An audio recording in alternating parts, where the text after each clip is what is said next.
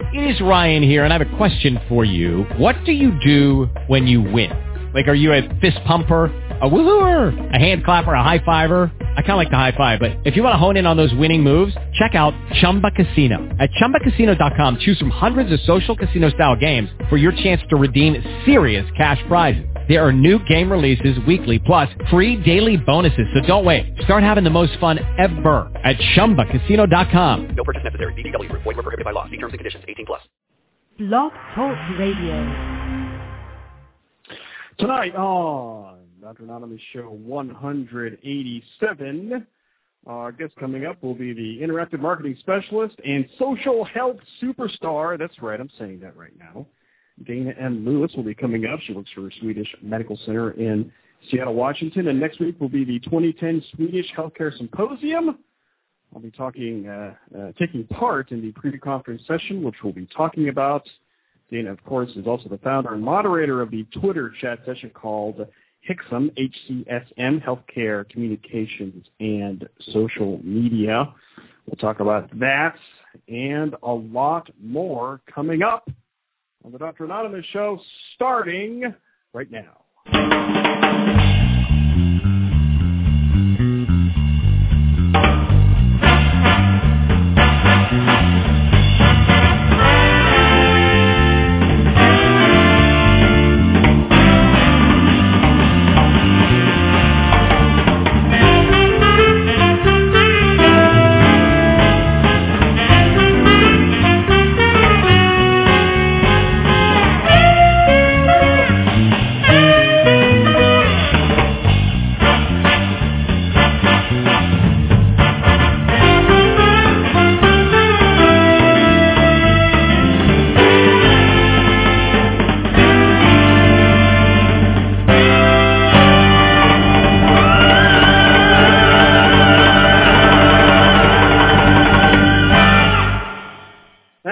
Welcome to the show that is passionate about medicine and social media. This is the Dr. Anonymous Show live on a Thursday night here on Blog Talk Radio. My name is Mike Savella, and I am Dr. Anonymous. But my friends, like all of you out there, I see you out there. You call me Dr. A, and you can always find out more information about me by just typing in Dr. Anonymous in your favorite search engine. That should be the top link over there. You can also go to dranonymous.com. That brings you the most current show schedule and some very exciting shows coming up here in the month of October. Also some blog posts and also some TV interviews of me doing local TV news. Very excited. Did an interview this week about October being National Breast Cancer Awareness Month. You can go to dranonymous.com and check that out. You can also go to dranonymous.net. That brings you to the Facebook page. Shout out to all 280 people who like the show, who are fans of the show. However, Facebook does that now with their new changes this week. No idea. I'll have to read up on that later. Also, some exclusive behind-the-scenes video of me doing this show over on the Facebook page. You can also go to dranonymous.org. That brings you to the iTunes page where you can subscribe to this show. Get all you can handle of Dr. Anonymous. I know, very exciting. You can also listen in real time to this show on your iPhone, BlackBerry, Palm Pre, Droid, whatever your mobile device is. Just direct your mobile browser to blogtalkradio.com/Dr. Anonymous. Today is Thursday, October 7th, 2010. It is 9 p.m. Eastern Time, 6 p.m. Pacific. And right now it is 53 degrees Fahrenheit here at Dr. Anonymous World Headquarters. Coming up will be Dana M. Lewis on Twitter, and we'll be talking to her. Very excited that she'll be coming on the show. We have a bunch of stuff to talk to her about tonight. But first, I do want to thank Blog Talk Radio for featuring a show again this evening on the front page. Welcome to those of you who are new to the show. I've been a social media hobbyist and enthusiast since 2005. And if you're curious, yes, I am a real doctor. I am a family physician here in full-time private practice, meaning I see patients 5 days a week in the hospital and in my office here in beautiful northeastern Ohio, where it is turning fall around here. Very excited about that. And if you're listening live, you can see my shining face here on the webcam here this evening. Before we go to the break, I want to give a big shout-out to the people here in my chat room. We have Dr. Synonymous, who has a show here on Tuesday nights here on the Blog Talk Radio Network. We also have Hybrid Medic, who also has a show here on Blog Talk Radio. You have to check out the Hybrid Medic show, and feel free to put your links there in the live interactive chat room. Also, J-Man with the I'm With Stupid show. Good stuff on Sunday mornings here on Blog Talk Radio, 11 a.m. Eastern Time. And also Liz, our good friend and longtime listener as well, and also a guest. Welcome to you as well. And those of you who are having problems getting into the Blog Talk Radio chat room, I know it's very common around here, so just be patient. You'll be able to get into the chat room here in no time and to join in the fun. So now I will take my break, and after the break will be Dana Lewis live from Seattle, Washington. We'll be talking about a bunch of topics tonight, including the Swedish Medical Center Healthcare Symposium taking place next week. You're listening to the Dr. Anonymous Show, a member of the Family Medicine Education Consortium. You can get there by going to fmec.net, and also a member of the Better Health Network at getbetterhealth.com, and a member of the ProMed Network of podcasts. You can get there by going to promednetwork.com, and we'll be right back.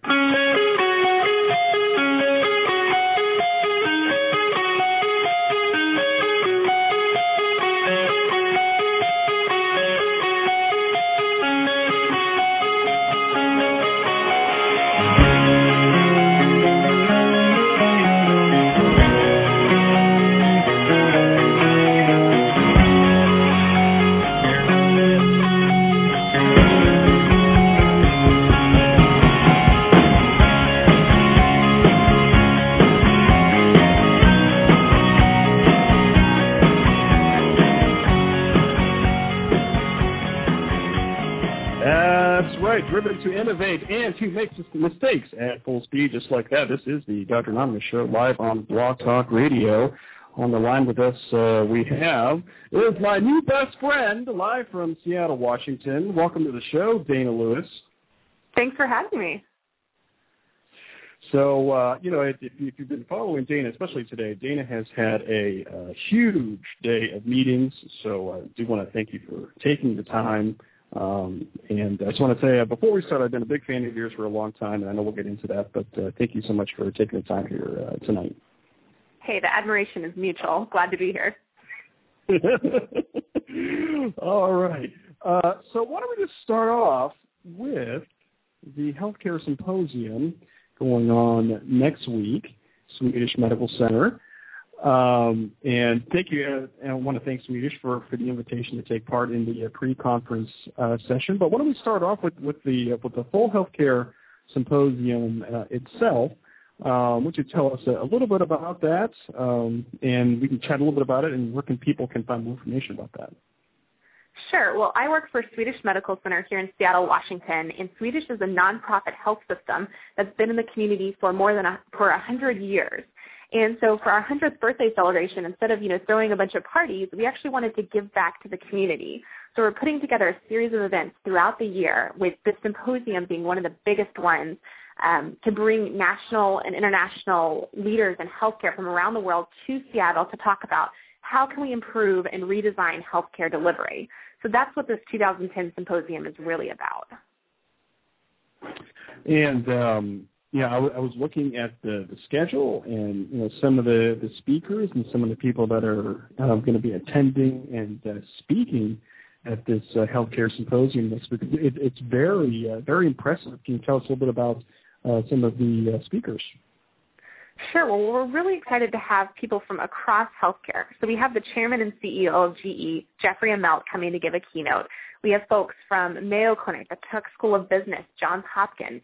So really every possible person who could be touched by healthcare, that type of organization, whether it's a nonprofit, a hospital, an innovation technology company, but even somebody from Wegmans Food is coming to talk about how can employers redesign their healthcare programs for employees.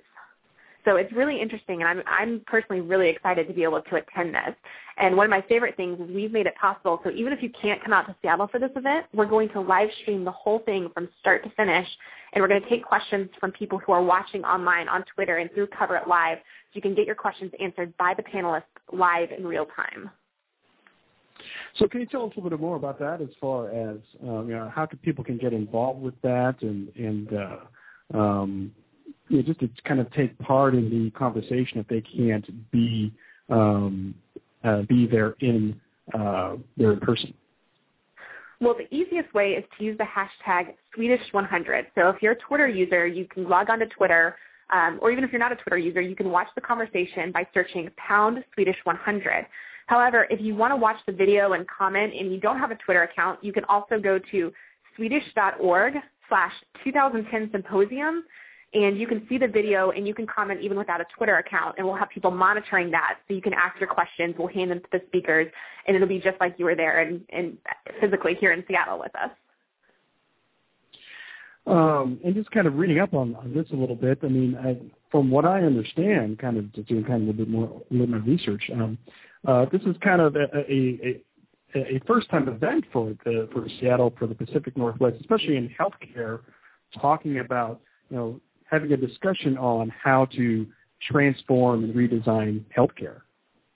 Absolutely. I mean, granted, I have a little bit of a limited perspective. I've been in Seattle for 3 months, but to my knowledge, being in the healthcare community, even beyond that, there's not a lot of activities and events and bringing the community together around the Northwest. Usually if it's on the West Coast, it's in California, Midwest, on the East Coast, Northeast particularly. But a lot of times we don't have everybody coming together in the Northwest. So we're really excited to bring everybody here to Seattle and to talk about healthcare and to hopefully make a difference. And on the Swedish 100 site, and I put a link to that in the chat room, and for those of you who are listening afterward, it's Swedish100.org. That'll be kind of the first place to start. You can click on the Healthcare Symposium button there, and people can still register for the in-person event. Is that right? Absolutely. Well, our general overall symposium is closed right now. We actually have a waiting list. We're sold out with over 500 people. However, if you want to come to the pre-conference Monday morning, which I'm guessing we'll talk about in a moment, you can go to the same website that I mentioned, the Swedish.org/2010symposium, and look at an associated link, and you'll be able to register on Eventbrite for the event. That's Monday morning from 8 to 11:30 a.m., where your very own Dr. Anonymous will be speaking here in Seattle, but the full conference is sold out. Well, that's great that the full healthcare symposium is sold out. That kind of shows that people are very interested in this and want to take part in the conversation. And obviously the speaker list is very impressive as well. So that's kind of a good initial sign for the event already. Yeah, like I said, we're thrilled. I mean, when you pull together over 40 amazing speakers just for the symposium alone, then you add in a pre-conference focusing on social media innovation with, yours truly and some other fabulous doctors and keynote speakers. I mean, it's kind of hard to not have an incredible event when you have this many great people in healthcare together.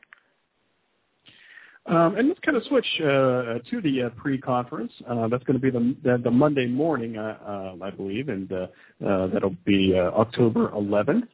And I'm just I'm happy to be a part of the event, and some of the other speakers for the social media event. It's also very impressive as well. How did that come up? Obviously, there was felt to be a need to have a pre-conference for social health and social media, but kind of how did that idea come out? Well, it actually came from my boss, Melissa Tizon. She's at Melissa Tizon on Twitter, and she also runs the @Swedish Twitter account. But I work under her, and I do social media here. But when I came on board in July, she was saying, we've got this phenomenal event, but we also want to do some social media. Why don't you put together a pre-conference? And that's kind of a great opportunity, and I would hate to, waste that opportunity, so I just kind of took it and ran with it. And she's been really great in supporting this and helping me pull it together. So we were able to pull in, an e-patient, one of the top doctors in the area and top doctors across the nation, Jen Dyer, Brian Vardabedian, Kent Bottles, and yourself to talk about what it's really like to be a physician in social media, what it's really like to be as a patient online and looking for information, and what are we all trying to get out of this social media thing? I'm very excited about it. We kind of had our little pre-conference meeting earlier this week as far as brainstorming and kind of starting the conversation, and just being on the phone with these people just got me very energized, got me thinking about a lot of different things that I can share, at least from my point of view, and I know from the other panelists and the other speakers. I mean, that'll give people a pretty good idea of social health and social media at this point in time. So I'm very excited about that. Well, it's mutual. I'm a huge adrenaline junkie, so I've just been bouncing off the walls going, is it Monday yet? Is it Monday yet? So we're all very excited about it. And again, if people can't be there in person, there is a site that you can go and see it live stream video. And for those of you who use Twitter, the Twitter hashtag is Swedish100. And something that I've seen at other events and other Swedish events too is the use of this social media utility called Cover It Live, where I think, if I understand it right, you can aggregate a lot of things, especially a certain hashtags like Swedish 100, so people can take part in the conversation but not necessarily be a part of Twitter. And from what you were saying, Dana, that there will be some questions that are taken from some of these social media outlets.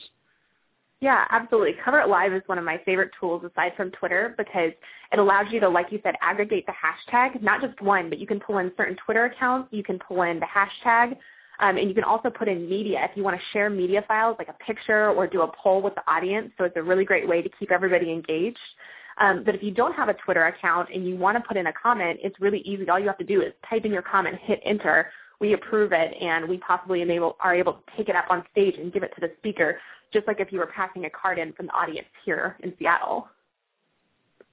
And something that was really cool that earlier this week, I saw that the CEO of Swedish is on Twitter now, and I saw that you posted a picture of him kind of tweeting or reading or both.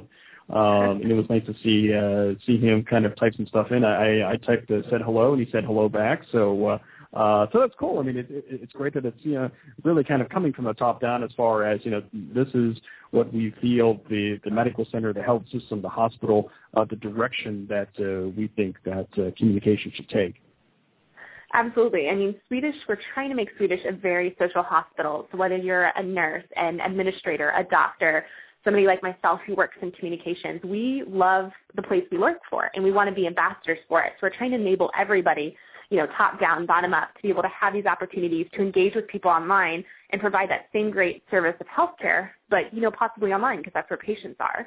And so this week, our CEO, you can find him on Twitter at Rod Hochman, MD, that's RodHochman, MD, got on Twitter. We had a session with him yesterday where he started tweeting, and then he actually put up a tweet today when he was at a leadership institute. So he's out there tweeting by himself, and we're really excited for him to be personally embracing social media as well as supporting it for the organization. And he's a physician as well. He's a physician and CEO. I'm sorry? He's a physician as well, in addition to being absolutely, CEO. yeah. And that's great. So I hope I get to meet him and just bend his ear a little bit about what he thinks as far as the landscape of healthcare, the landscape of communication, social media, social health. And I've been reading a little bit about him as well. He seems like a fascinating guy to talk to. He is. I've had the opportunity to spend a couple minutes with him last week and this week, and I just, even in the 10 and 30-minute session, just learned so much about healthcare, his perspective on reform and healthcare delivery. I mean, he's just a phenomenal person. I'm honored to work with him. And he said right before you got on this show here tonight, your team, or not your team, but the Swedish team kind of got together and started continuing the planning process and putting the final touches. So it seems like you guys are really getting ready to put together a great event. What does Swedish hope to get? What kind of discussion do they hope to get? What kind of bridge do they hope to get after this meeting, as far as the kind of discussion or kind of next steps after this meeting? Well, like I said, it's our 100th anniversary, and so instead of doing a lot of self-serving parties and yay, we're here, but we really did want to give back to the community. So we're hoping with this symposium that we're going to start a conversation that's going to go beyond Monday and Tuesday about redesigning healthcare delivery. How can we really have innovations in healthcare? It's the same thing with the pre-conference. It's about starting a discussion. Like I said, I don't know that there's a lot of events out here in the Northwest, but hopefully this will be the catalyst to really bring the HCSM community, the healthcare communications community, together out here in the Northwest and keep that going. So that will be next week, and people can get more information, I guess, starting at the Swedish100.org. Would that be the right first place to start? Absolutely. Swedish100.org. You can see a lot of cool things like our baby photo contest. If you want to learn about Swedish's 100-year history, that's a great place. You can also learn more about that. A baby photo contest. That was really cool. And some of the stories that I'm reading and people are sharing on this site. There's even YouTube videos and other types of stories on the site. And if people haven't checked it out, I mean, it's not just for the Healthcare Symposium part, but just for the whole Swedish 100 celebration. It looks great. Well, we're excited because I think more babies are born here at Swedish than anywhere else in the community.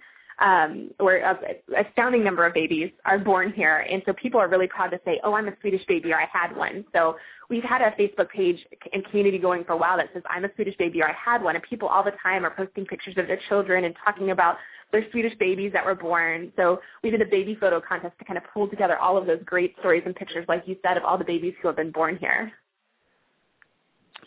So that'll be the Healthcare Symposium will be October 11th and 12th. The pre-conference will be on the 11th. People can find out more information on the website there. And yeah, I mean, it's especially if you can't be there in person, be there online. Watch it, on Monday and Tuesday. I'm very excited to be a part of it. Not only to be part of the pre-conference, but to kind of see the discussion that happens during the main conference, during the Healthcare Symposium, to kind of see what kind of discussions take place, and to see some of the speakers there too. I mean, it's just an incredible gathering of people, including the U.S. Surgeon General, who's a family doc, who's going to be there, and other speakers there too. And we just found out the U.S. Surgeon General had to cancel. We're so disappointed that she won't make it. Oh, bummer. That's a bummer. I know. Yeah. But, some of the topics there, topics that are going to be talked about of the sessions, I mean, that's going to be incredible as well. I'm trying to think if there was another question I was going to ask you about this. Surely I forgot, Dana, to talk about this, because I thought there was maybe one or two things that was on my list. I can't think of anything else at this point. No, I just like to reemphasize, if you want to be a part of this, that's why we've set up this live stream channel. We want you to ask questions. We're going to have a fleet of volunteers taking the questions from online, moderating the discussion. Like we said, we want this to be a catalyst for conversation about healthcare. So, please tune in. If you have any questions, you can email me at dana.lewis@swedish.org. My email's on the website. If you have any technical difficulties, let me know, because we want to make this conversation available to as many people as possible. Cool. So what we'll do is we'll take a little of a break. We'll take a short little break, and then we'll talk more with Dana Lewis here on the Dr. Anonymous Show coming up in a little bit. Don't go anywhere.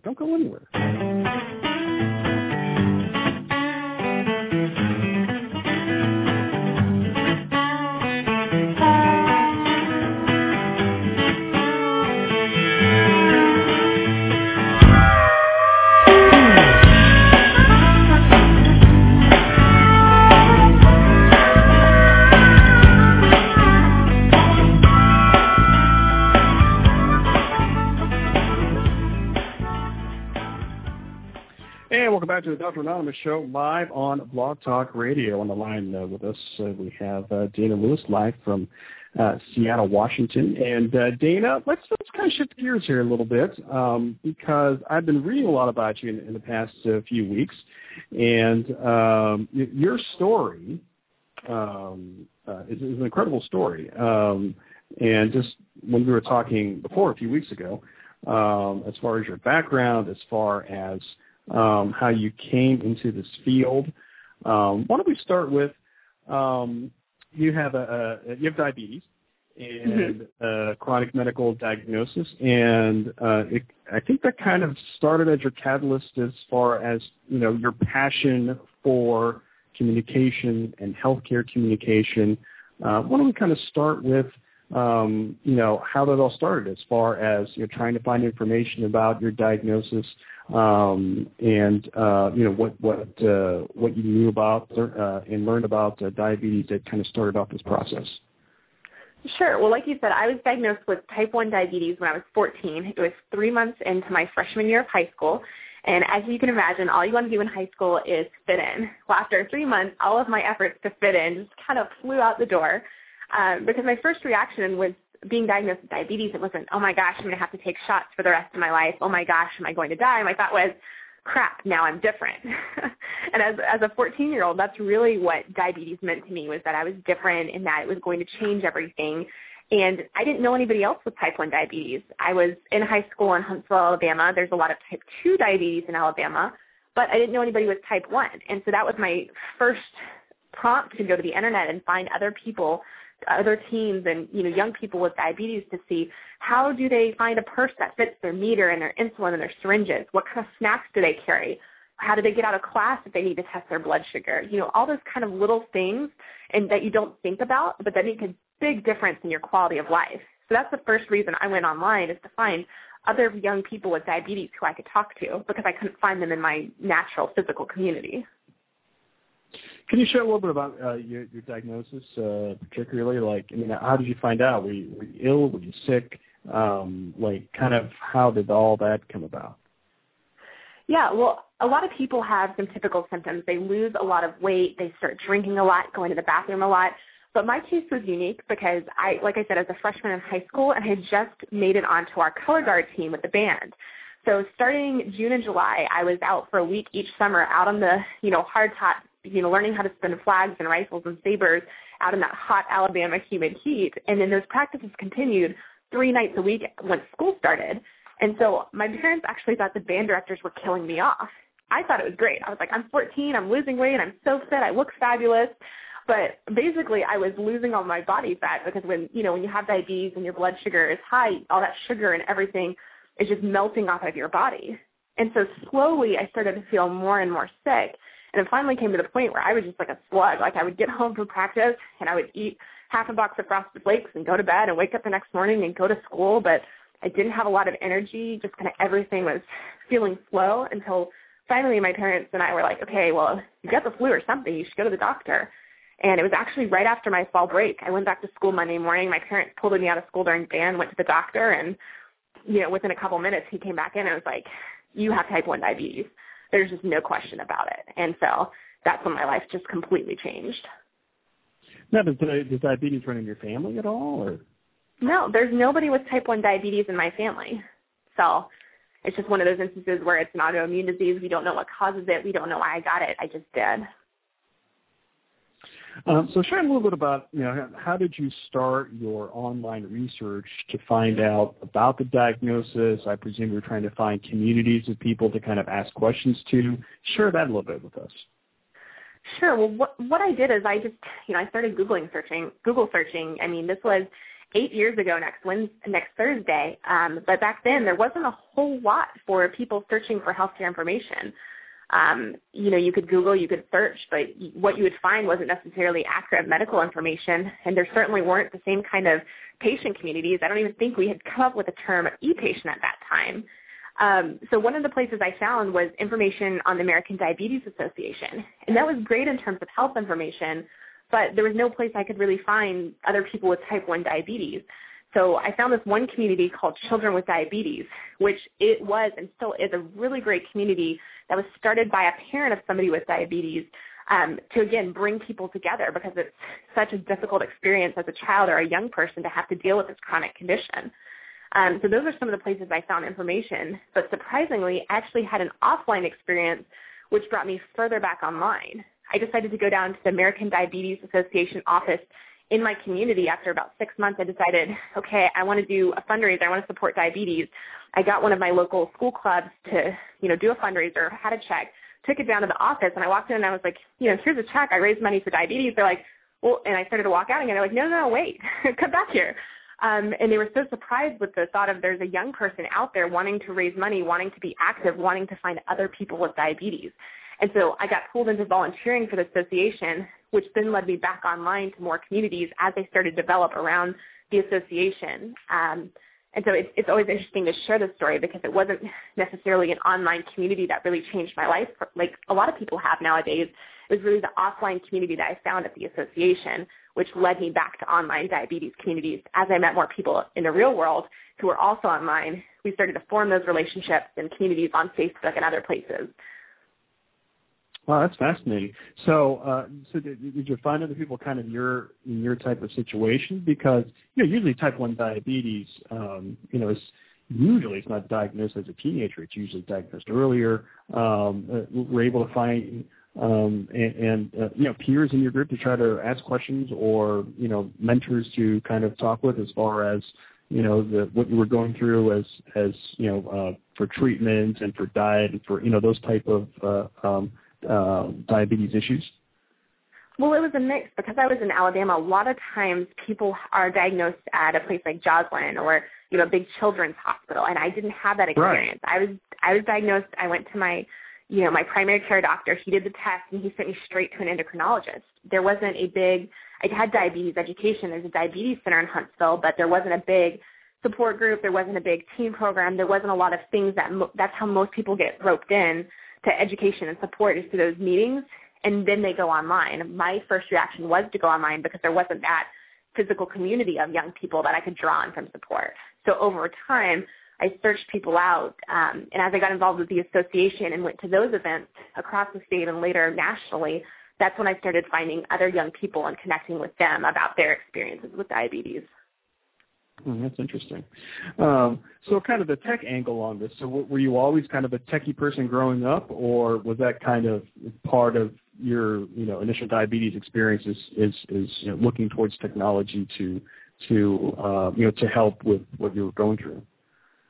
A little bit of both. I actually come from a pretty techie family. My dad is an engineer, and so we actually had, computers in my house always growing up, always had a lot of the latest digital toys. I was very fortunate because I started using a computer, pretty young and incorporating it into my schoolwork and things like that. So I was able to use those tools. And I'm just a natural techie, I think, as well. So part of my upbringing, but as well as I started, the first diabetes meter was like the size of 4 current Blackberries. It was this huge brick of a thing. The screen was just, like a computer from the 80s. The strips were huge. And I've always been a fan of improving diabetes technology. And it's fascinating to see, again, my first meter was this huge brick of a thing that took up like half my purse. And now they just came out with a new meter. I don't think it's approved in the U.S. by the FDA yet, but it'll plug into your iPhone. And so you have this teeny tiny meter that plugs into the bottom of your iPhone versus this huge brick from back in 2002. So I've always loved technology. I've always supported people who want to make better technology improvements for diabetes and other diseases because, like I said, it makes a huge difference in your quality of life.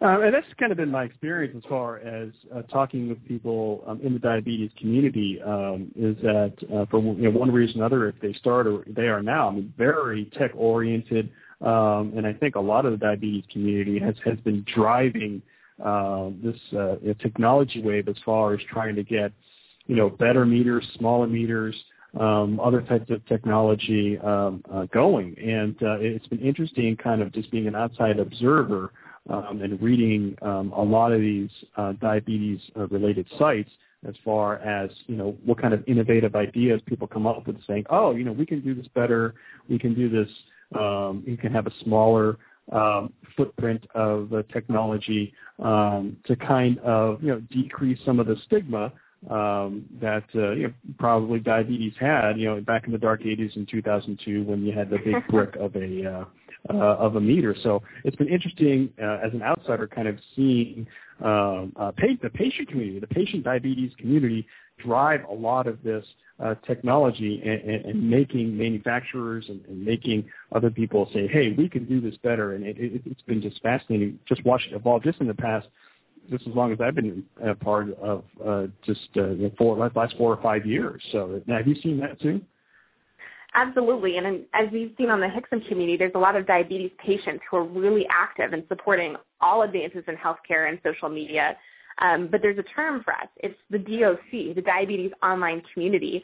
And diabetes often is used as the poster child. And I think it comes from, there was an article in the New York Times last week or this week talking about how diabetes was the first disease where doctors really had to hand over the reins because people were driving their own control as they were giving themselves insulin shots, testing their blood sugar. They worked the insulin pump. We worked the continuous glucose monitors. So we really have always been a progressive group of people just dealing with the nature of the disease, and that's just translated online. And so there's a huge diabetes online community, whether it's on Twitter, Children with Diabetes, the American Diabetes Association website, or there's a ton of really, really great diabetes bloggers who provide an amazing community of support. And like I said, we just go by the DOC, and it's a powerful group. It's an amazing group as a patient to know that if I'm having a bad day with blood sugars, I can get online, I can say, diabetes sucks. 3 people respond and say, yeah, I'm sorry. Can we help you? What's going on? And just being able to talk with somebody who's going through a similar situation, understands when your blood sugar is going up and down after a hard day of work. They know what it's like. And having that support, it's priceless. So going back to high school then, as far as, finding this passion for communication, healthcare communication that kind of drove you towards, what you were going to be studying in college, what happened in high school to kind of direct you in that manner and say, this is what I want to do? Well, it's really funny because it's all tied back to a comment that my endocrinologist made the first or second day that I was diagnosed. She was saying, it's going to be okay. We're going to send you to diabetes camp this summer. You'll meet other people. I never went, by the way. I'm not a camp person. And then she also said, and we'll get you an insulin pump. And I was like, no. People will be able to look at me and see that I have diabetes. And like I said, I was so concerned about people thinking and knowing that I was different from them. And so an insulin pump to me, when I was 14 and just diagnosed, seemed like a brand that it was stamped on my forehead that people would know I was different. There was something wrong with me. And so there was probably a couple of months I was learning how to live with diabetes and manage it myself. My parents were great. They gave me support, but they let me learn how to do it myself and take care of myself. But I was kind of in denial. I didn't tell anybody. I only told 1 or 2 of my friends, the color guard captain, the band director, the principal. But beyond that, I didn't want anybody to know that I had diabetes. So about 6 months later, one day, it was in 5th period geometry. I woke up, my brain just mentally turned on. I'm like, I'm being such a freaking idiot. This is so stupid. Instead of sitting here and moping about having diabetes and just being in total denial and afraid that somebody's going to think there's something wrong with me, I'm so fortunate because my family can afford for me to have, the syringes, the insulin, the test strips, and even an insulin pump if I wanted. There's no reason that I shouldn't get over myself and, use the tools to take the best care of myself possible, and then use my energy and my communication skills to go out there and make a difference for those who don't have the opportunities I do. And so that's what turned me into a diabetes advocate, is just waking up and realizing how selfish I was being. And so ever since, I've been, very active in supporting people with diabetes, whether it's, again, being the support online, trying to raise money, volunteering for the American Diabetes Association. And that's what turned me into a healthcare advocate and turned me into healthcare as a career, is just knowing what kind of difference that healthcare makes for me as an individual, because I do have this patient perspective, and I do know what it means to me when a doctor is wonderfully supportive of me versus a doctor maybe yelling at me or saying, why didn't you test your blood sugar, do this or that? So I've seen a little bit of both sides of healthcare in terms of a patient. There's good communication. There's not so good communication. So my goal in my job, both personally and professionally, is try to improve communications in healthcare, because like I said, it makes the biggest world of difference. Our guest on the line is Dina M. Lewis on Twitter, healthcare social health advocate. I mean, you've won, been awarded a lot of awards related to specifically social media. Something I wanted to ask you was, do you remember kind of your first experiences with Twitter? And because you're like Twitter everywhere now, but can you kind of share about I mean, were you like really an early adopter? Were you just like, I'm not really sure, and then you had this aha moment, and because everybody kind of has a different experience with Twitter. Yeah. Everybody has a different experience, but I feel like everybody has the same progression in terms of they kind of dip their toes in the water and they've got a skeptical eye and they talk to the few people they know and they slowly start following more people and listening to more conversations and eventually really get into it. And so in that sense, my adoption of Twitter was pretty similar. But I happen, my degree is PR, my job is communications. I happen to be a talky person. I like to talk. So to me, it was another tool where I could talk to my friends but also meet new people because I love to meet new people, hear their stories, interact with them. So that was within a couple of weeks I realized, wow, I can really meet a lot of people, learn from them, see what they're doing in their career and their personal life. And so that's what attracted me to Twitter at first. And over time, within 2 or 3 months, I started really talking to the public relations PR professional community, seeing what they were doing, how those professionals were interacting online, which I learned a lot from. And then because I knew I wanted to go into healthcare PR and healthcare communications as a professional, by my junior year, I was having discussions with some of the top social media people at hospitals at that time. That's how I met Lee Azzi and Ed Bennett and Eric Hansen, was talking to them on Twitter about their experiences in social media and healthcare.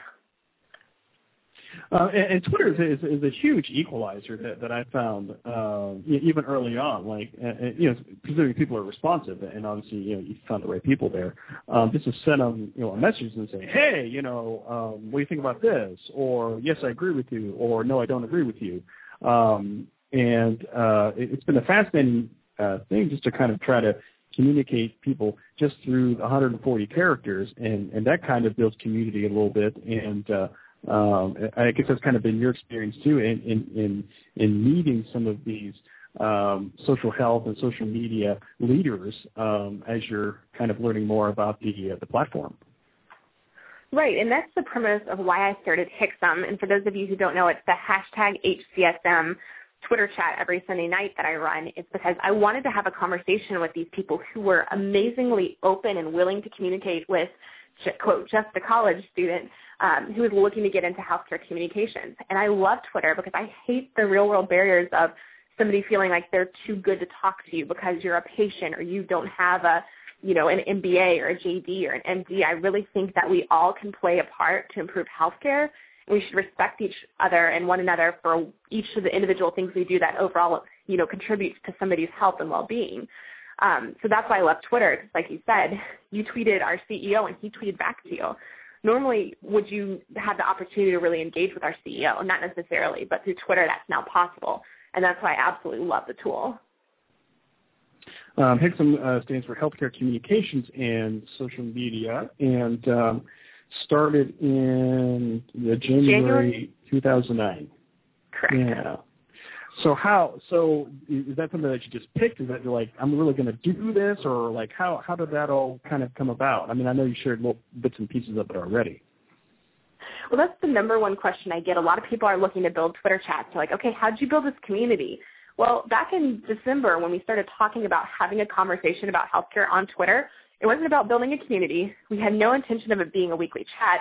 And the first one was actually using GChat, the instant messenger in our Gmail, with 4 people. Okay. 3 people who worked in hospital communications and myself, because I actually saw 2 of them talking. And I was like, hey, this is a cool conversation. I want in. And so we set up a time. It was 8 o'clock Central on a Sunday night. We had the GChat. It was great. We learned a lot. And we talked about it on Twitter, like, wow, I just had a really great conversation with so-and-so, so-and-so, and so-and-so. And a couple people popped up and said, hey, let's do another one. I want to be a part of it. And so it turned to me and I said, okay, well, I'll moderate it. And then I was saying, well, how do we do a chat on Twitter? And I was like, well, let's do a hashtag. That way we can kind of pull the tweets all together. We can ignore the mainstream where other tweets are popping up. We can focus on just the people who want to have this conversation. And so that's how HCSM was born, was the desire just to have a conversation about healthcare and improve healthcare communications on Twitter. And for people who may not, who listen to this show, who may not be that familiar with the concept of a hashtag on Twitter, can you kind of explain that a little bit and let people know how that works? Sure. Well, hashtags weren't originally built into Twitter, but users started using them as a way to kind of be a funny way to tag the end of your conversation. So there's tags that are, normal and useful, like HCSM or healthcare or HCR for healthcare reform. And if you click on the hashtag within Twitter, it takes you to a new screen and searches for everything else that has that same string of code, which would be #HCR, #healthcare, whatever that may be. So you can find people who are having a conversation and join it. You can watch a conversation. You can participate. And sometimes people use hashtags for really inane things like, oh my gosh, is it Friday yet? But the great thing about it is you can kind of pull together a common conversation and let people stumble across the conversation.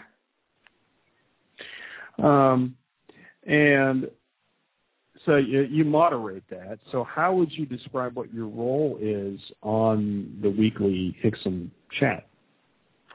Well, I pull in topics from the community. So people send me DMs, replies, and just plain old-fashioned emails saying, I'm interested in this, or have you seen this link, or can we talk about this?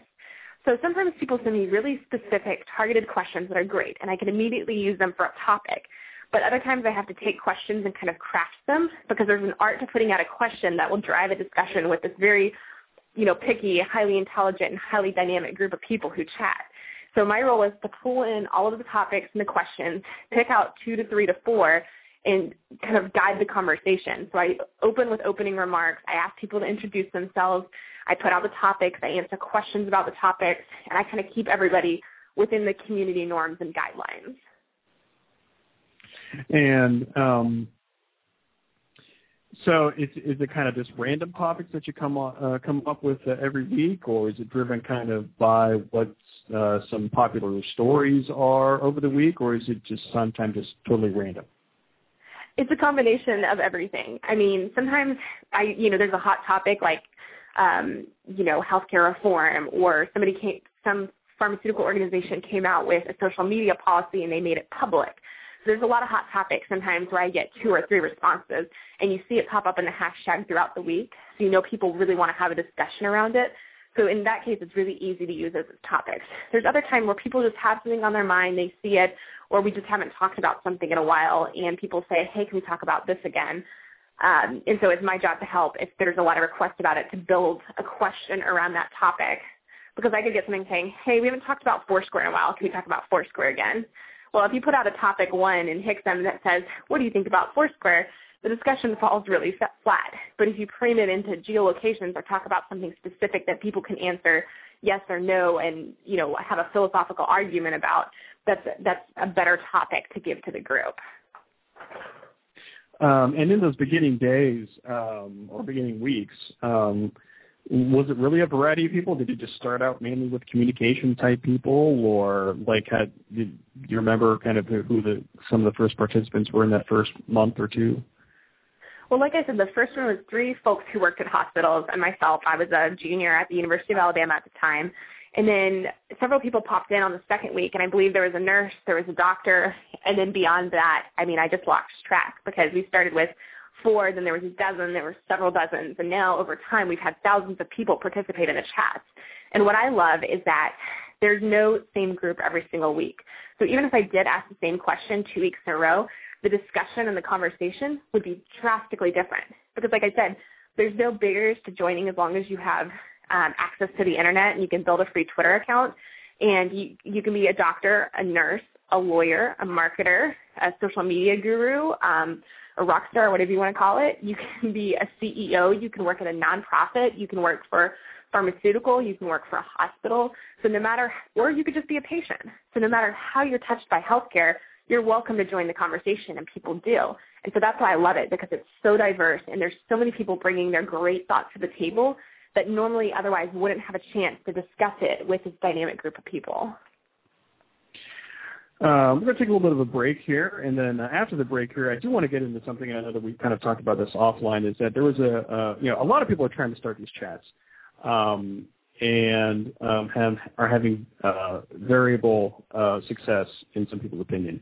But the thing I really wanted to talk about is what I talked about on my blog this week as well. Is it's called MD Chat, and as far as specifically doctors. And I'd like to get your opinion about that. As a non-physician, we can kind of go back and forth on this. So it'll be an interesting conversation. So stay tuned out there. We will continue the conversation right after this on the Dr. Anonymous Show. Don't go anywhere.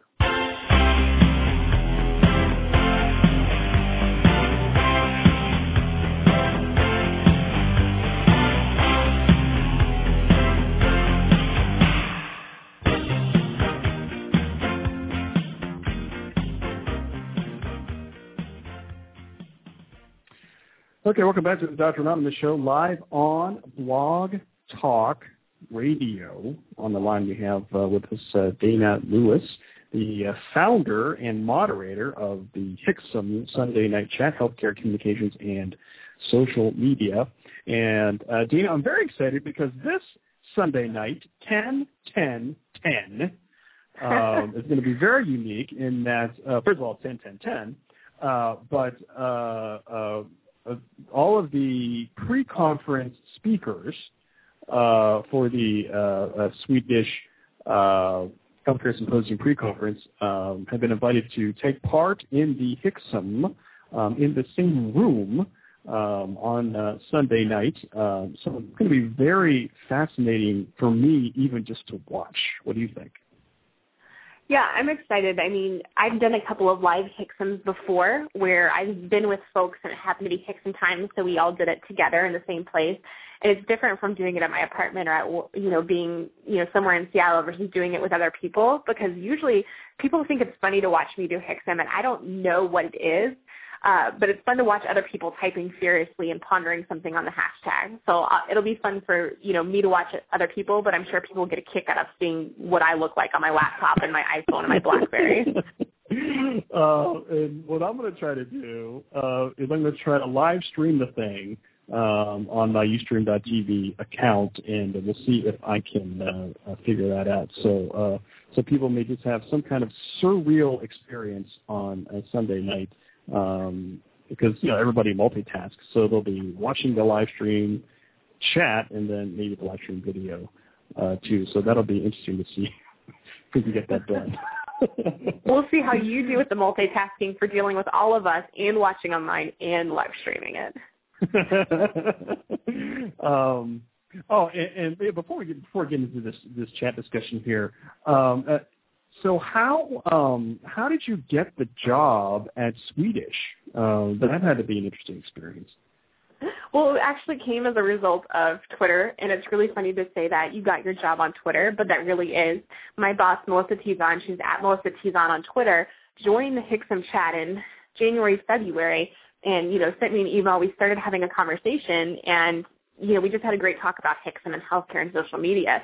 And at that time, I graduated last year in May, but starting in January and February, I kind of let the HCSM community know that, I was coming, I was looking for a job. And she's one of the people who reached out to me and said, hey, we're looking to build this position focusing on social media because we're becoming a really social hospital. We want to support our physicians. We want more help doing social media. Are you interested? And I was thinking, well, I really don't want to live out west because I'm originally from Alabama. I thought I'd stay close to my family. And I said, well, I don't know that a hospital is the right place for me. But I was like, I'd love to come interview with you. I think you're great. I'd love to meet the team and the organization. Well, I came out here in April for about 36 hours, and I was blown away. And, yes, I drank the Kool-Aid. I'm biased, obviously, but I love Swedish. I had a series of really great meetings with Diet Coke. You drank the Diet Coke out there. I did. I drank the poison Diet Coke. But I had a great meeting with our VP of External Affairs, with Melissa herself, who took me around and introduced me to some of the outstanding physicians here. And I fell in love with the organization. I fell in love with Seattle. And as a result, I'm out here now, and I have been for 3 months, and I love it. So have you been able just to kind of get a sense of not just in the medical setting, but kind of the social media or kind of community out there? Have you been able to interface or plug in with the Seattle, social media community at all? Absolutely. They have a great social media community out here. We have a social media club Seattle. We have a social media breakfast club Seattle. We actually had an event yesterday, which was really interesting. And there's so much technology and energy out here. You could throw a rock and hit, 5 people who are on Twitter and doing something really cool with technology. So I love being out here because the community is really inspiring.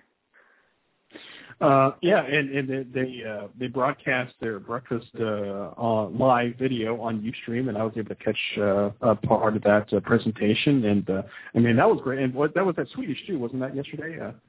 Right. It was at our Ballard, one of our local facilities.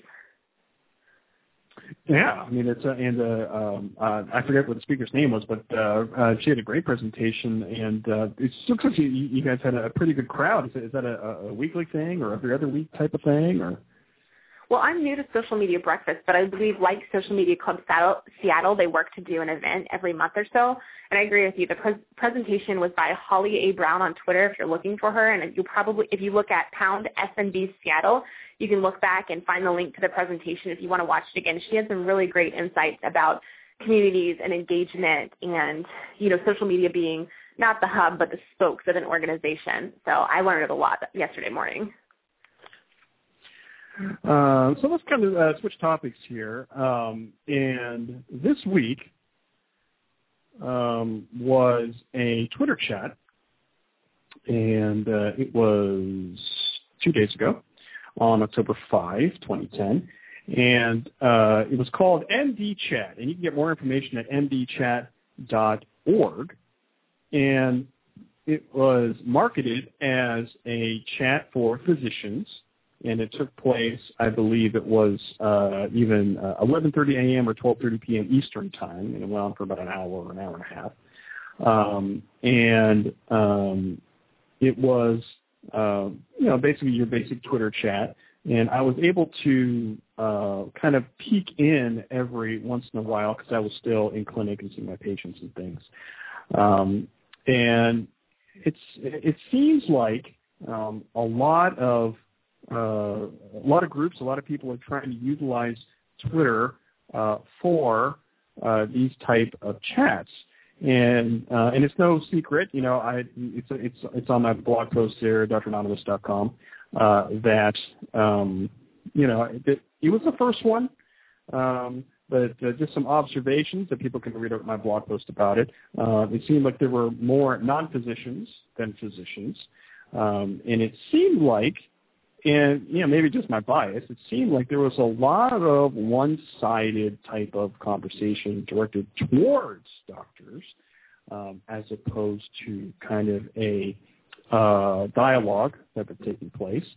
So that was just kind of my initial reactions to it, and I put the blog post up like about 2 hours or 3 hours right after it, so it was like really fresh in my mind.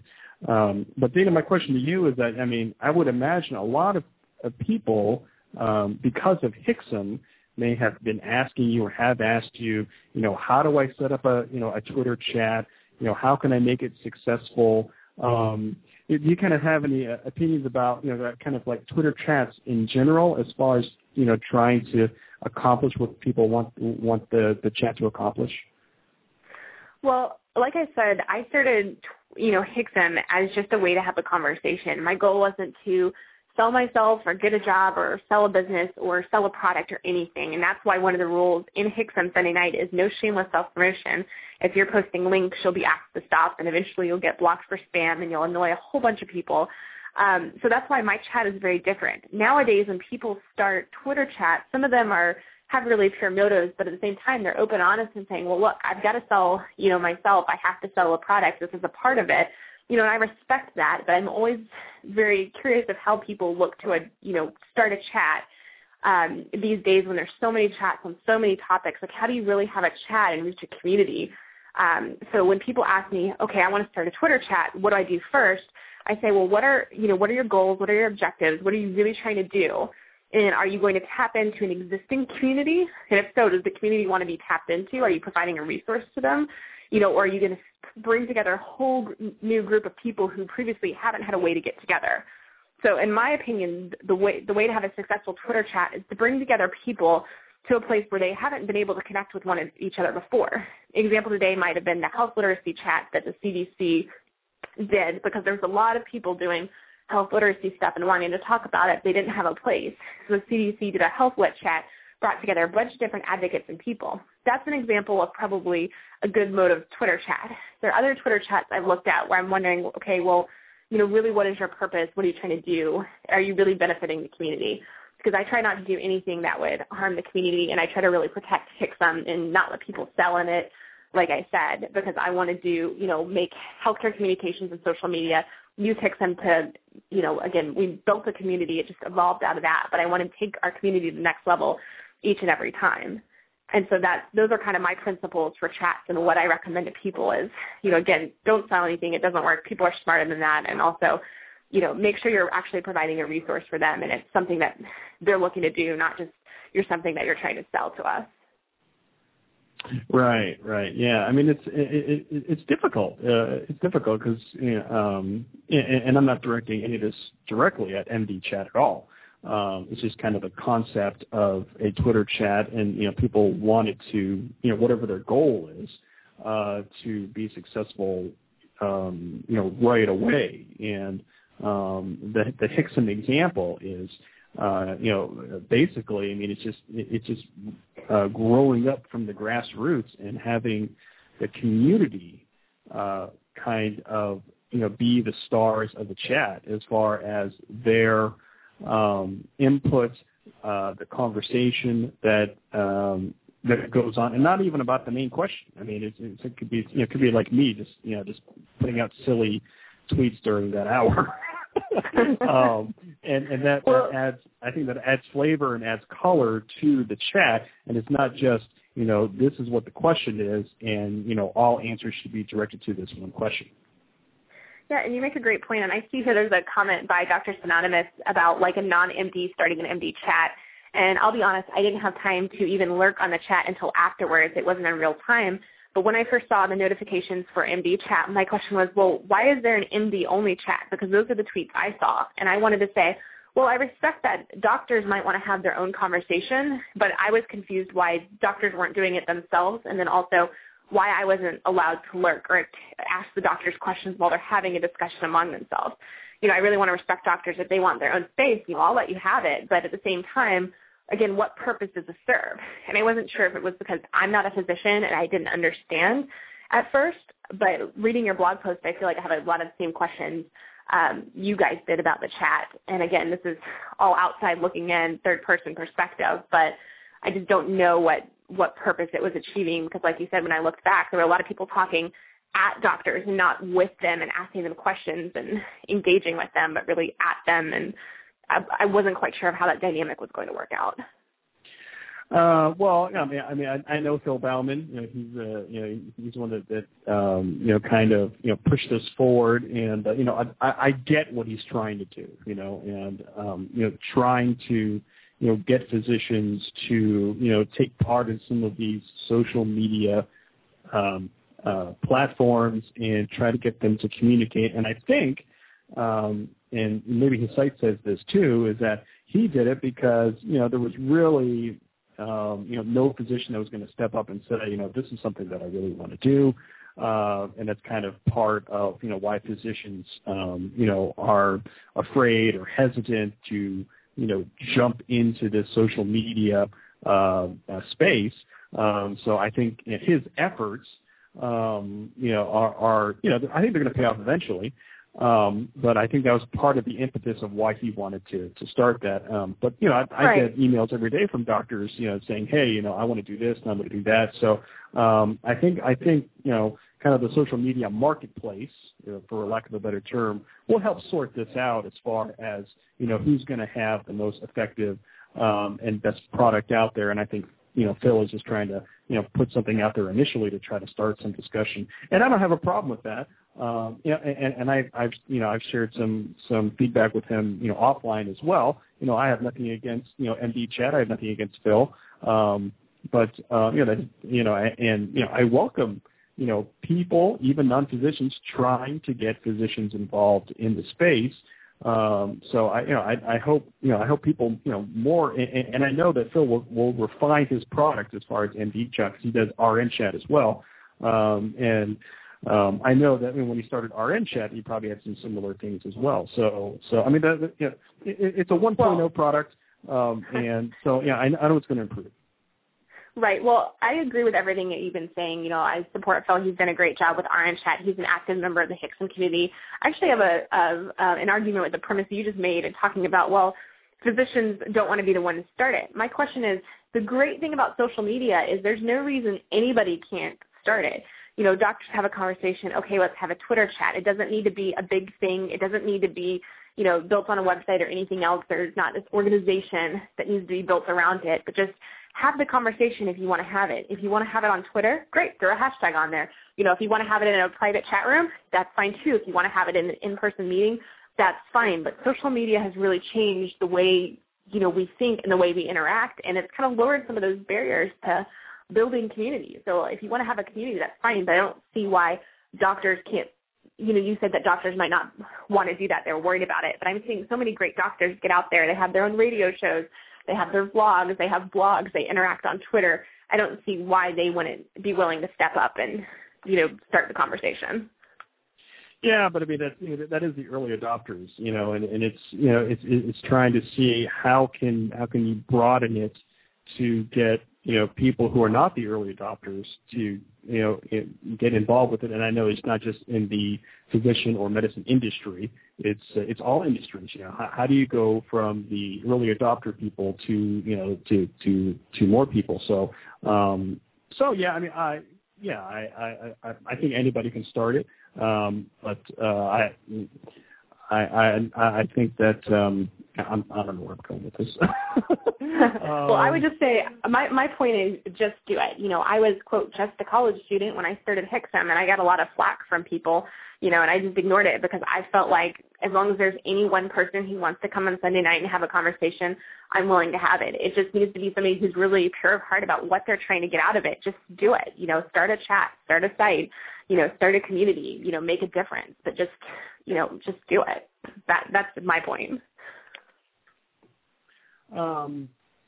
So I guess from a health communication standpoint, then kind of looking at the landscape as far as what's out there now, do you kind of see things on the horizon as far as new types of either new types of platforms in social media or new ways to use social media?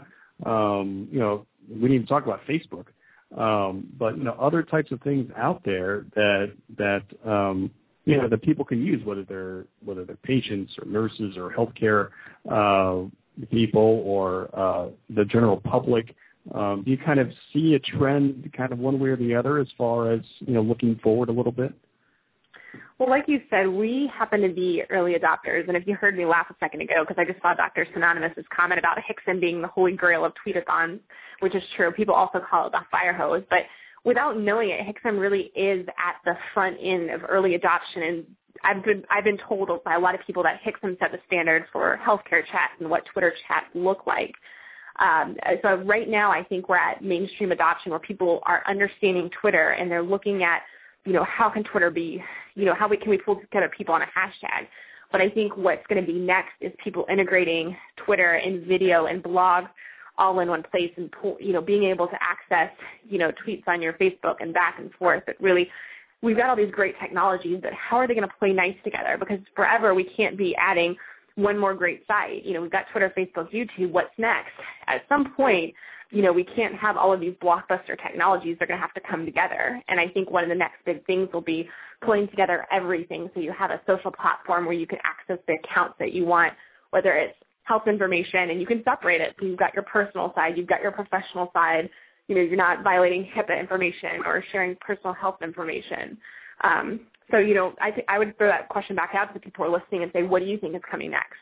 But I think really technology, playing with one and each other, using APIs, and really bringing all this technology together, I think that might be one of the next steps. Well, yeah, I mean, back in the dark ages in like 2006, where we just had blogs. I mean, the cutting edge thing was Grand Rounds, at the time. You say, everybody has a blog, or a lot of people have blogs. We read blogs, so at that time they were integrating a lot of blog posts in one place, and that's kind of how people got to know me a little bit.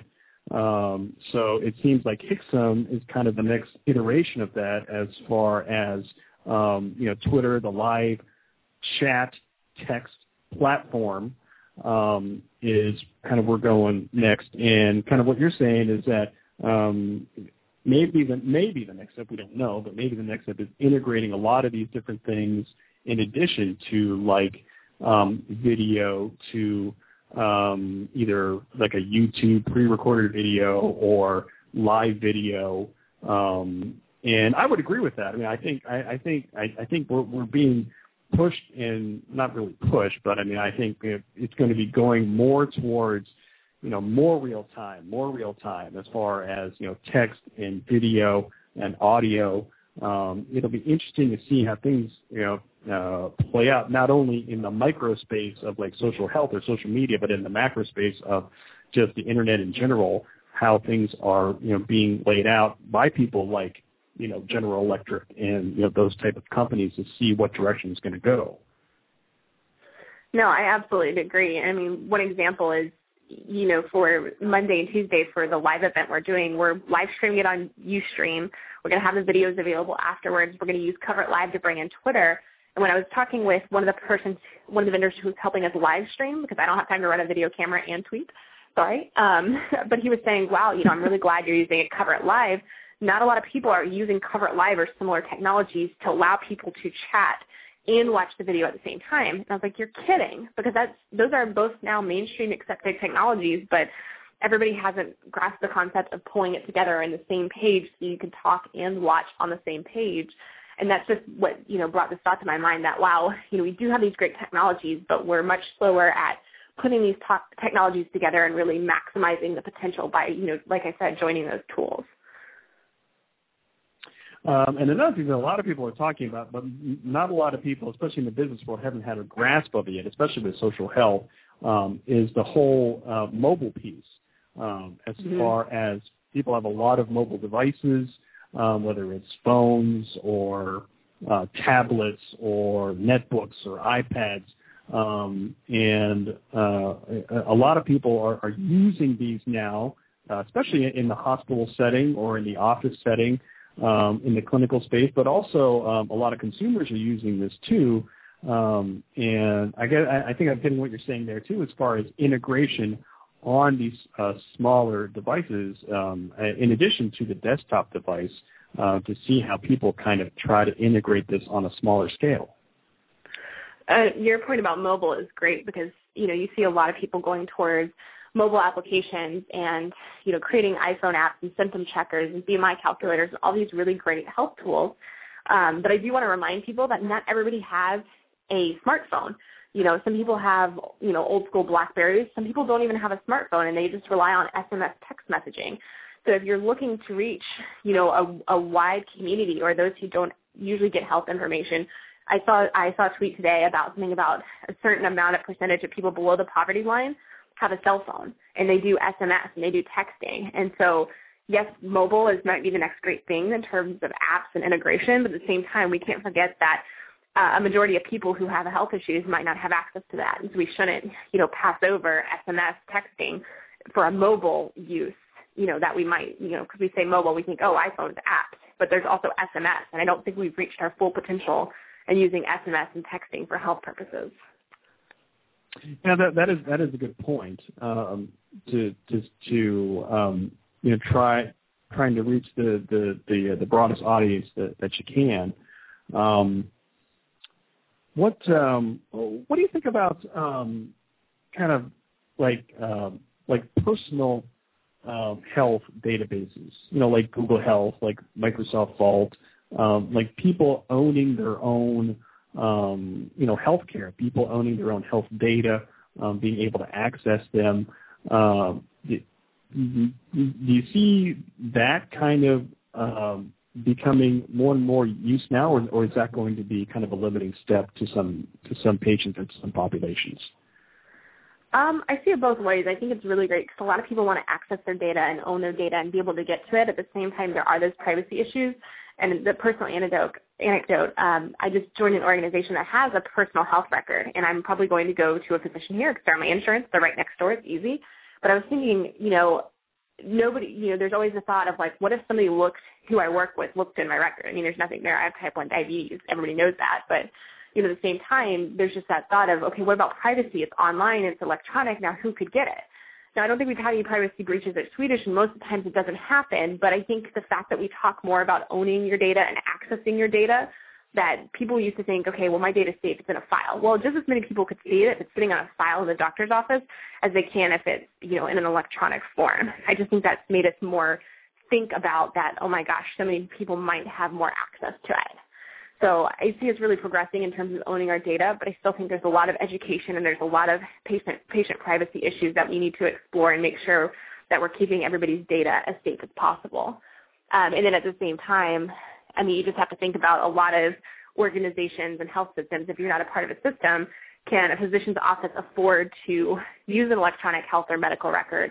And can they afford that? Will it really affect their population? And in terms of Google Health and Microsoft Vault, but especially Google Health, I feel like I would be really hesitant to put my information like that online because, I don't know, for some reason personally, I'd be hesitant about putting my information out there when that, to me, it's not like sitting with my hospital, not sitting with my doctor, but sitting out there in the great unknown. That's a little too much free-for-all on my data. Okay. Yeah, that's interesting. That's just my personal opinion. I'm not as informed on this issue, but from the personal standpoint of somebody who has diabetes, I go to the doctor every 3 months. I'd like to access my data, but at the same time, I'd like it to be as protected and safe as possible. Oh yeah. I mean, and I've heard all kinds of arguments, on both sides of this issue too. Because a lot of people say, well, Google has a lot of information on me right now, I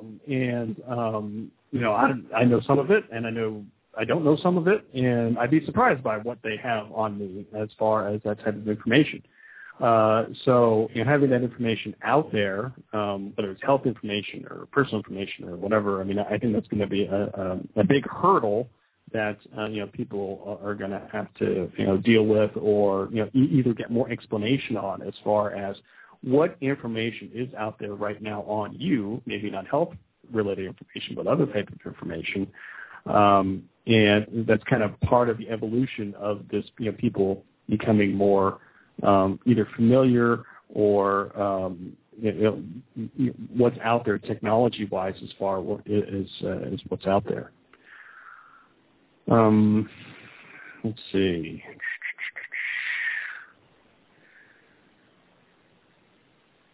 I don't know if I had anything else on my list here. I'm looking at my list here. I talked so fast I ran you out of your questions. I'm sorry. No, not at all. It just that's one of the beauties about live radio. I get into a groove as far as I have like 5 questions in my mind, and then I forget 4 of them. So, let's see.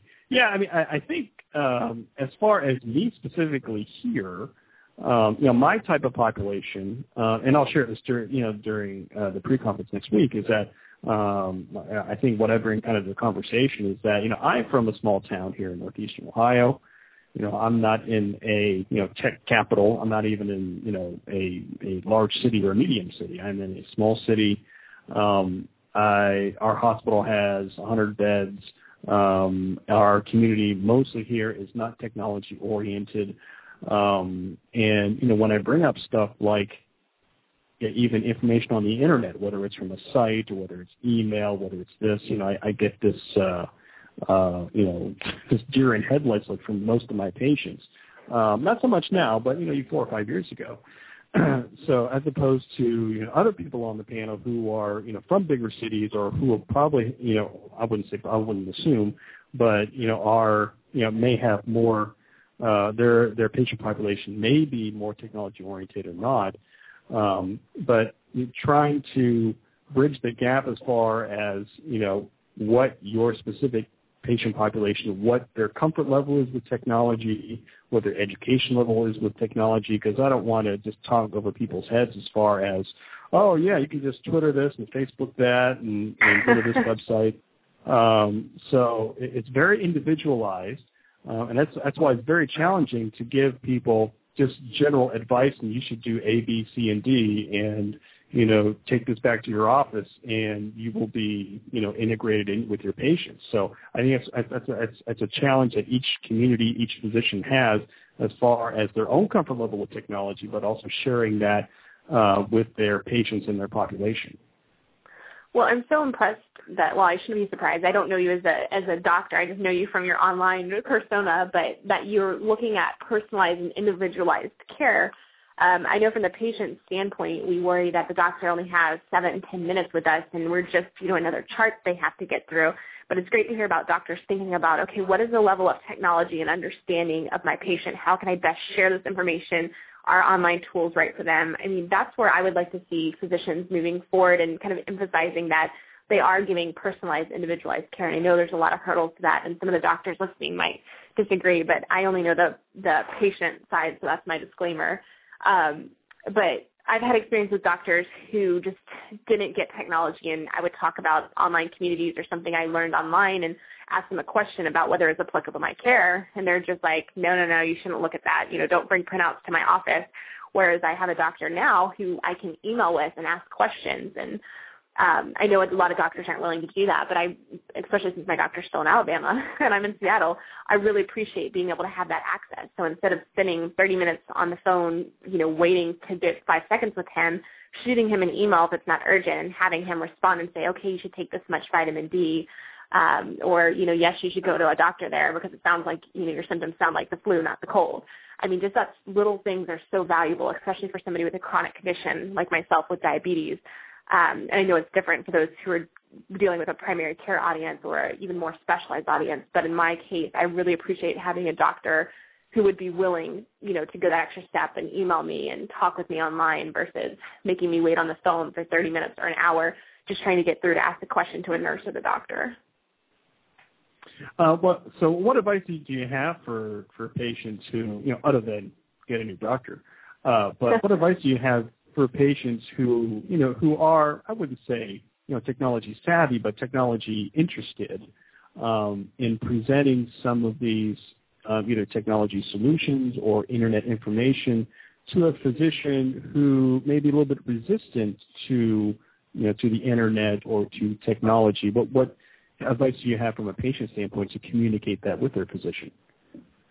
Well, I mean, I would just encourage them not to going in there and being like, well, why don't you do this, or why don't you, and like attacking the physician, because I feel like no matter if you attack the patient and your physician, or you're a patient and you're attacking the physician, if you go in and attack somebody and make it a blame game, you're never going to come out with a positive outcome of that conversation. But if you go in there and they have that minute and say, look, at the end of, after we go through our symptoms, our check, or whatever we need to do at the end, I'd like to talk to you a minute about something that, about online, websites and how should I find this health information, and really make it a team effort, because I found like talking with doctors and letting them know that patients aren't looking to attack their doctors.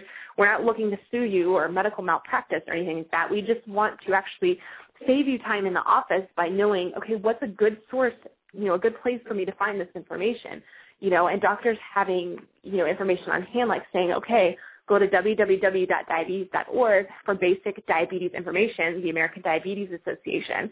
Just them having that basic level of knowledge and being willing to meet me halfway and saying, here's some resources for you, but also being willing to learn and say, okay, I know you have diabetes, you're active, so what diabetes communities are really active, doing a good job? Are there any places where I can go and listen and learn? And again, it's about the time and the willingness and all of that, but I've actually had doctors ask me that, and my level of respect and esteem for them just went up tenfold because they're willing to meet me halfway and acknowledge that the online communities really impact my quality of life and do almost as much, perhaps, for my diabetes care as the 10-minute office visit. Yeah. I mean, because I know that, from my standpoint as primary care, it's so challenging for me to try to, squeeze that information in or to take the time to listen when I know that my schedule is how it is. And, and I talk to docs, family practice docs or family medicine docs about this all the time. And that's kind of a challenge on our end, to let families and patients, express what they're going through, not only about technology, but, about anything. And that's a challenge on our end. So it's nice to hear from a patient's perspective kind of how we can try to meet halfway on not only technology, but a lot of different type of issues to give better care. Absolutely. And like I said, we know doctors are busy. We know they don't have a lot of time. We know they're trying to keep up and make sure that they're giving us the best health care possible. We totally appreciate that. But at the same time, when we leave the doctor's office, we're on our own. So if you recommend a site where I might find some basic information, so at 2 o'clock in the morning, if I'm worried about something that's a basic diabetes term or, there's something worrying me, I can't call you at 2 o'clock in the morning if you're not on call, but I can go to a website that my doctor's recommended and just get some kind of understanding. And, it makes me a little calmer at 2 o'clock in the morning versus freaking out, wondering if I need to call 911, instances like that. So I really appreciate when doctors are willing to acknowledge that it's not just healthcare and their medicine's not just when you're in the office for 10 or 20 minutes, but also when you're out there on your own. And I love doctors who help equip me as a patient to leave their office and know, how to handle myself, when to call 911, when to call the doctor, but also when I can take care of issues by myself. Dana Lewis, we're coming close to the end of our program, and I will ask you in just a little bit, kind of if you had any kind of closing thoughts from your standpoint, especially as an advocate and as a health communication strategist and specialist. But before that, I do want to let people know that I will be having a little post show after this, and I'll put the link in the chat room there, dranonymous.tv. We'll have a little post show there. Saturday night, I'll be having a show. Hopefully, if my internet connection works, live from Seattle. So that'll be fun. And then Sunday night, especially for you people out there in healthcare, the HCSM chat will be 9 p.m. Eastern, 6 p.m. Pacific, and I will try to do a live video stream there, and that'll be a very interesting experience there. But of course, Monday and Tuesday next week, it will be the Swedish Healthcare Symposium and pre-conference session, Monday and Tuesday, October 11 and 12. And I'm very excited to be a part of that. So if you guys want more information about that, you can definitely go to dranonymous.com, but you can also go to Swedish100.org to get information about that as well. Dana, thank you so much for being on the show. Do you have any closing thoughts for us from this evening? I know we've just been, we could probably talk for another hour and a half, but these people would just kill us. So, but do you have any closing thoughts for us this evening?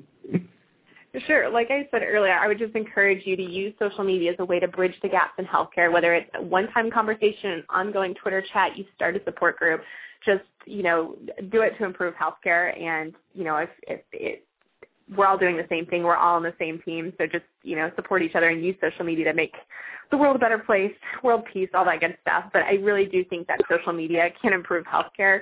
And, I've seen it take place personally and professionally. And so I want to keep continuing to do that and encourage other people to do that as well.